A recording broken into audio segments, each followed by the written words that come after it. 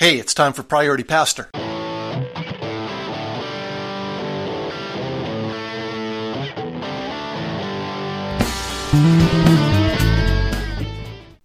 Hi, this is Darren Ryan. Welcome to Priority Pastor. Yesterday I started teaching yet again on DNA of a Christ follower, 8 essential traits of a follower of Jesus Christ based on the book. In fact, the book is based on the sermons. The book DNA of a Christ follower is based on the series that I developed over a lot of years, trying to define clearly what the traits are of a disciple. And yesterday's trait, the first trait, was the obvious, easy one, which is that a follower of Jesus Christ is a lover of God. And I spent some time unpacking what that means. And the challenge, of course, with loving God is that what does it actually look like? What does it mean practically? How do you measure not other people's love for God, but how do you discern your own love for God? How are you a lover of God or not?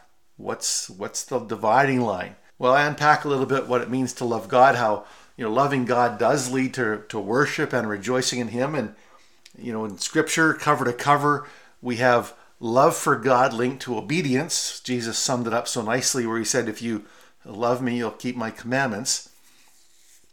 But the risk with those principles and the danger I highlighted is that we can think that because loving God means obeying God, that we need to try real hard. The application is to try real hard to obey God and therefore prove my love for Him. When in fact there's another piece to loving God. And it shows up in a few different places. There's some verses in Psalms that highlight the same idea, but 1 John 4:19, I believe, I'm running this note for you right now, where it says we love because He first loved us. And how the source of our love for God is not our own love and our own grit and our concentration of focus, that it is God who pours into us, who initiates, who loves us before we even know Him, who while we were still sinners, Christ died for us. He initiates that. And then from that place of having received His love, we respond with worship, with obedience, with a desire to walk with Him. And so the focus is on, and where I landed the message, the focus, the application was to actually receive, open up and receive His love. And that if there are things in our lives that interfere with our receptors, wrong ideas about who God is or His heart toward us, maybe intense pain or trauma that we face that makes it hard for us to receive, or some other kind of blockage, that we need to focus in on who God is biblically. And I ended the message with just a time of prayer, praying that our receptors would be cleared up, that we'd be able to receive. And then from that place of receiving, responding to and loving God. And so, loving God is the greatest commandment. Love the Lord your God with everything you are and everything you have. Well, how do we do that? Well, we do that by receiving His love, by parking in the place, not just receiving His love as a checklist, but parking in that place where we're receiving His love as a posture of living, that we're experiencing His favor and sensing His smile today.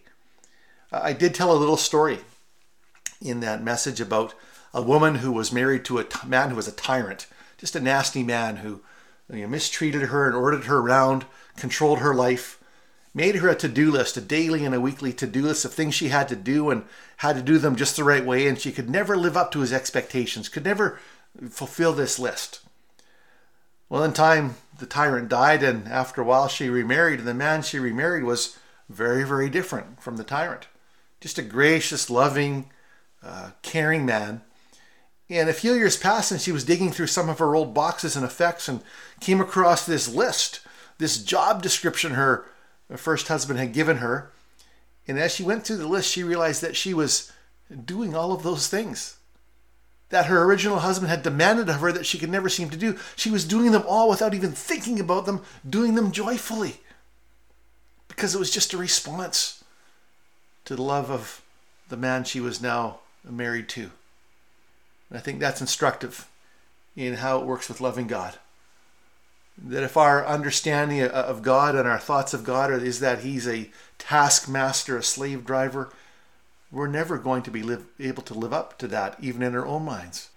But if we are resting in the perfect, irrepressible love of the Father, that from that place of receiving, there will be this overflow, not just to him, but even to people. And of course, the second trait of a follower of Jesus Christ is to be a lover of people, but that's for another time. For today, loving God, the application, open up and receive his love. And from a place of knowing that you are deeply loved, respond and follow him. Have a great day. Thanks for listening. Press on.